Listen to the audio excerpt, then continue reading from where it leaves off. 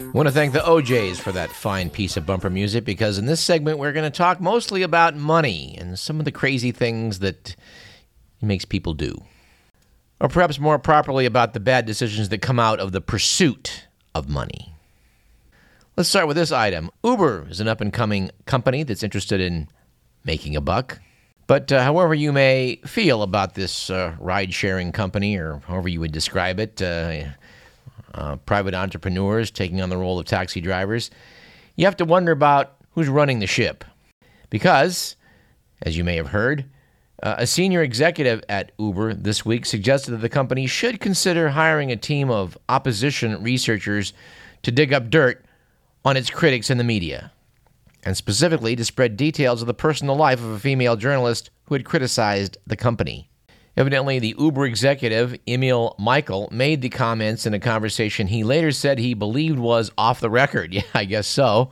But they're clearly doing some effective damage control. Apparently, in a statement through Uber last Monday, Emil Michael said he regretted that statement and that those statements didn't reflect his or the company's views. So I guess, his viewpoint is, yeah, I know I said it, but it doesn't actually reflect my views. It was feed that his remarks came as Uber sought to improve its relationship with the media. Well, that's bound to help. And here's the part I like best. And the image of its management team, who have been cast as insensitive and hyper-aggressive, even as the company's business and cultural reach have boomed. By the way, this guy, by Michael, he apparently also sits on a board that advises the Defense Department. Yeah, but I guess since he's only an advisor, he can't send in SEAL Team 6 to take out the journalists. Apparently at a dinner, Michael outlined the notion of spending, quote, $1 million, unquote, to hire 4 top opposition researchers and 4 journalists. That team, he said, could help Uber fight back against the press. They'd look into your, quote, into your personal lives, your families, unquote, and give the media a taste of its own medicine. Apparently at this dinner, when someone suggested that a plan like the one that was being floated could be a problem for Uber, Michael responded, nobody would know it was us. Well, we think an awful lot of that sort of stuff is going on, and when it does, attention should be called to it. And by the way, I'm not going to be using the Uber service, I think, in the immediate future, and maybe indefinitely. And we note a piece in the New York Times, David Gellis, reprinted in the Bee, noting that big mergers are back in business on Wall Street. Noted the Gellis piece, mergers worth $100 billion made last Monday put Wall Street on pace for a year of deal-making rivaling those during the dot-com bubble and the private equity upsurge just before the financial crisis. Sure, what could possibly go wrong? Among the players here, apparently, Allergan has reached a friendly deal to be acquired by Activa, in a deal valued at $66 billion. Comcast's proposed $45 billion takeover of Time Warner Cable is under scrutiny by antitrust officials. What a concept. Cigarette manufacturers are getting involved in this. Reynolds America is seeking to buy Lorillard for $27 billion. And as reported on this program, last August, Burger King announced that it would buy the Canadian donut chain Tim Hortons in what critics called an example of tax inversions meant to dodge U.S. taxes. Of course, I like this idea. I own and operate a medical clinic. Maybe I can buy some clinic down in Tijuana. Claim that the actual corporate headquarters is south of the border and see if I can avoid paying taxes. I need to look into this. Now, it's true that you can make more money sometimes with these mergers and acquisitions. Certainly the guys that engineer the deals come away with a fat payday. But is not the public ill-served by oligopolies? Well, of course they are. We do hope that antitrust officials will step up and pay attention and maybe do their job once in a while. And of course, there is a rising chorus in this country criticizing what the 1% has been up to. And I don't know that they're actually engineering these mergers, because it's probably more like the top 0.01%. The Economist magazine certainly made that case earlier this month. To quote from the Free Exchange column, among the most controversial of Thomas Piketty's arguments in his best-selling analysis of inequality, Capital in the 21st Century, is that wealth is increasingly concentrated in the hands of the very rich. Rising wealth inequality could presage a return of an 18th century inheritance society, in which marrying an heir is a surer route to riches than starting a company. Some critics have questioned Piketty's premise, but a new paper suggests that in America, at least, inequality in wealth is approaching record levels. Evidently, a new paper by Emmanuel Saez and Gabriel Zuckman of the London School of Economics reckons that past estimates of wealth badly underestimated the share of wealth belonging to the very rich. They used a richer variety of sources than prior studies, including detailed data on personal income taxes, which the authors mined for figures on capital income, and property tax. The authors noted that not every potential source of error can be accounted for. Tax avoidance strategies, for instance, could cause either an overestimation of the wealth share of the rich or an underestimation. But the authors believe their estimates represented an improvement over past attempts. Noted the Economist, the results are enough to make Mr. Piketty blush. The authors examined the share of wealth held by the bottom 90% of families relative to those at the very top. In the 1920s, the bottom 90% held just 16% of America's wealth, considerably less than that held by the top 0.1%, which controlled a quarter of the total wealth before the crash of '29. But from the beginning of the Depression till the end of the Second World War, the middle class's share of total wealth rose steadily. By the early 1980s, the share of household wealth held by the middle class, which they're describing as that 90%, rose to 36%, 4 times the share controlled by the top 0.1%. From the early 80s on, however, these trends have reversed. At this point, the 16,000 families making up the richest 0.01%, with an average net worth of $371 million, now control 11.2% of our total wealth, which is back to the 1916 share.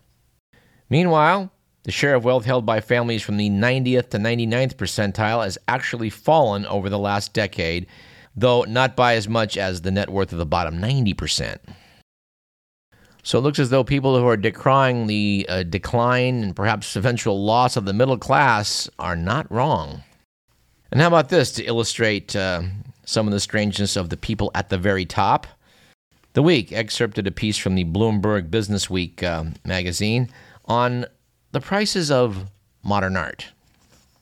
The article referred to a night at the Christie's Auction House in New York. The night was November 12th, 2013. By the end of that night, the auction at the Rockefeller Center would make history many times over. The magazine notes that as the auctioneer's hammer fell on lot after lot, the figures posted on the screen behind him were as eye-popping as the works on display. A Francis Bacon triptych set an auction record for any artwork. That came in at $142.4 million. I think Groucho Marx might add that certainly redefines bringing home the bacon. A sculpture by Jeff Koons titled Balloon Dog came in at $58.4 million, setting a high mark for a living artist. An Andy Warhol picture of a Coca-Cola bottle, $57.3 million. The overall take that night, $692 million, at the time the single biggest sale of art ever. The article went on to chronicle a piece called Apocalypse Now from artist Christopher Wood, which 25 or so years ago it sold for something like $100,000. Well, that night at Christie's it wound up going for $26.4 million. The piece notes that contemporary art sales at auction shot up 33% last year and 1,078% over the past decade. The night that Apocalypse Now, which is really just black letters on a 7-foot white background spelling out in caps a line from Francis Ford Coppola's Apocalypse Now, to wit, sell the house, sell the car, sell the kids, which I guess works out to almost $1 million a letter. Well, that price got up there because there was a bidding war going on between billionaires. There was J. Tomlinson Hill, vice chairman at the Blackstone Group, the world's largest private equity firm, and on the other side of the dealer, a hedge fund manager, Dan Loeb. I guess if you value something by what you paid for it, these guys can always later have bragging rights and saying, look at that, $26 million painting over there. What do you think of that? But is this why we're keeping the minimum wage down? So that the horses' asses that run these companies can buy art at that kind of inflated price? One has to wonder. Bloomberg noted that this boom has made single works more expensive than the market values of more than 800 members of the NASDAQ Composite Index. The $142 million spent on the Bacon triptych at Christie's could have funded India's entire Mars orbiter mission, twice over. And Kuhn's Balloon Dog, which, by the way, was a 10-foot-tall stainless steel rendition of a children's party favor, went for roughly the same amount as what the White House recently requested to develop an Ebola vaccine.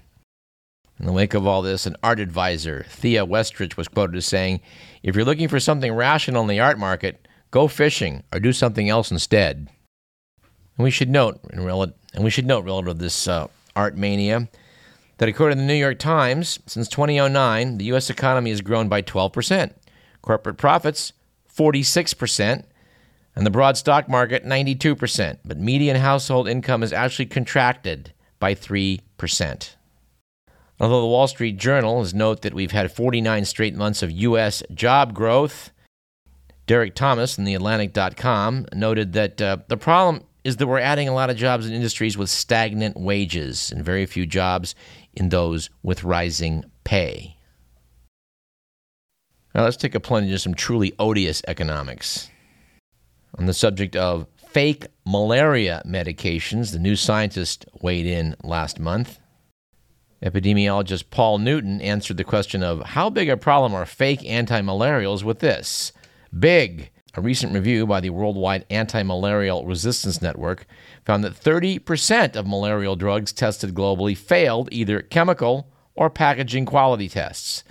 Of these, 39% were fake. Many of the falsified pills were from southern China. Given the global burden of malaria, even if a small percentage of drugs are fake, it will translate into significant and avoidable increases in sickness and death. And to the question, how do you get fake drugs off the market? Newton noted that the steps that have been taken so far are woefully inadequate. The World Health Organization estimated that 30% of countries have effectively no drug regulation, and many of them have endemic malaria, noting that without functioning regulatory authorities, most interventions are doomed. To improve the quality of our medicine supply, we need much more international political will backed by investment. And the major Chinese push to be more of an economic factor in Africa is related to this story, which was that apparently Chinese officials and business people used a state trip by President Xi Jinping and other high-level visits to smuggle ivory out of Tanzania. That's according to an environmental watchdog group. China is in fact the world's largest importer of smuggled tusks, and Tanzania is unfortunately the largest source of poached ivory. And this really makes me sad. Poaching in Tanzania alone has killed half of the country's elephants in the past 5 years. The Economist noted that across Africa, the illegal slaughter of elephants is accelerating at such a pace. Recent estimates put the number killed at 100,000 in just 3 years, that it is threatening to exterminate whole populations. And yes, the worst of this butchery is taking place in Tanzania, the biggest source of illegal ivory. Every third poached elephant in Africa dies on the watch of Tanzania's president, Jakaya Kikwete. His government has made some efforts to fight poaching over the past year. Among these is a plan to destroy the country's ivory stockpiles of 112 tons, worth $50 million, rather than sell it off. You know, we've talked about this before in the program. Does that actually make sense? Rather than flood the market and depress the price, get rid of all that ivory, making the killing of more elephants that much more profitable? Doesn't seem to make sense to us. Of course, then again, you have to ask the question, are they really destroying it? And we suspect not.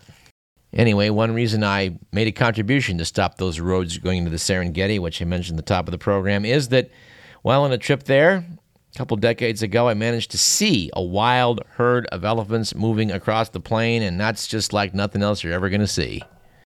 Because of the rate we're going with the Chinese smuggling of ivory, you may want to get over there sooner rather than later if you want to see it at all. I certainly want to applaud the efforts of Yao Ming, the Chinese basketball player who played in the NBA, for making an effort to, again, among other things, educate the Chinese populace about what's going on with ivory. A lot of Chinese are under the impression that, they can just take off the tusks and they'll grow back. And in case you think they do, well, they really don't. Of course, it isn't just the Chinese. They do need the cooperation of corrupt African officials. Which this might give an excuse for you to go over to Africa, because if tourists are going over there and they want to see elephants, well, it won't do to get rid of the elephants, will it? So I guess, as Rick Steves might say, you might consider this to be travel as a political act. Of course, you would note that money alone apparently is not going to win approval of the Keystone Pipeline because, well, it failed at the present time. But it seems certain for passage once the Republicans take over the Senate next year. And therefore, stopping it will depend entirely upon the man in the White House, Barack Obama. And let's hope he does the right thing. So far, the president has appeared to reject arguments that the Keystone XL pipeline would deliver major benefits to the U.S., pushing back against the assertions that it would provide many jobs and lower gasoline prices.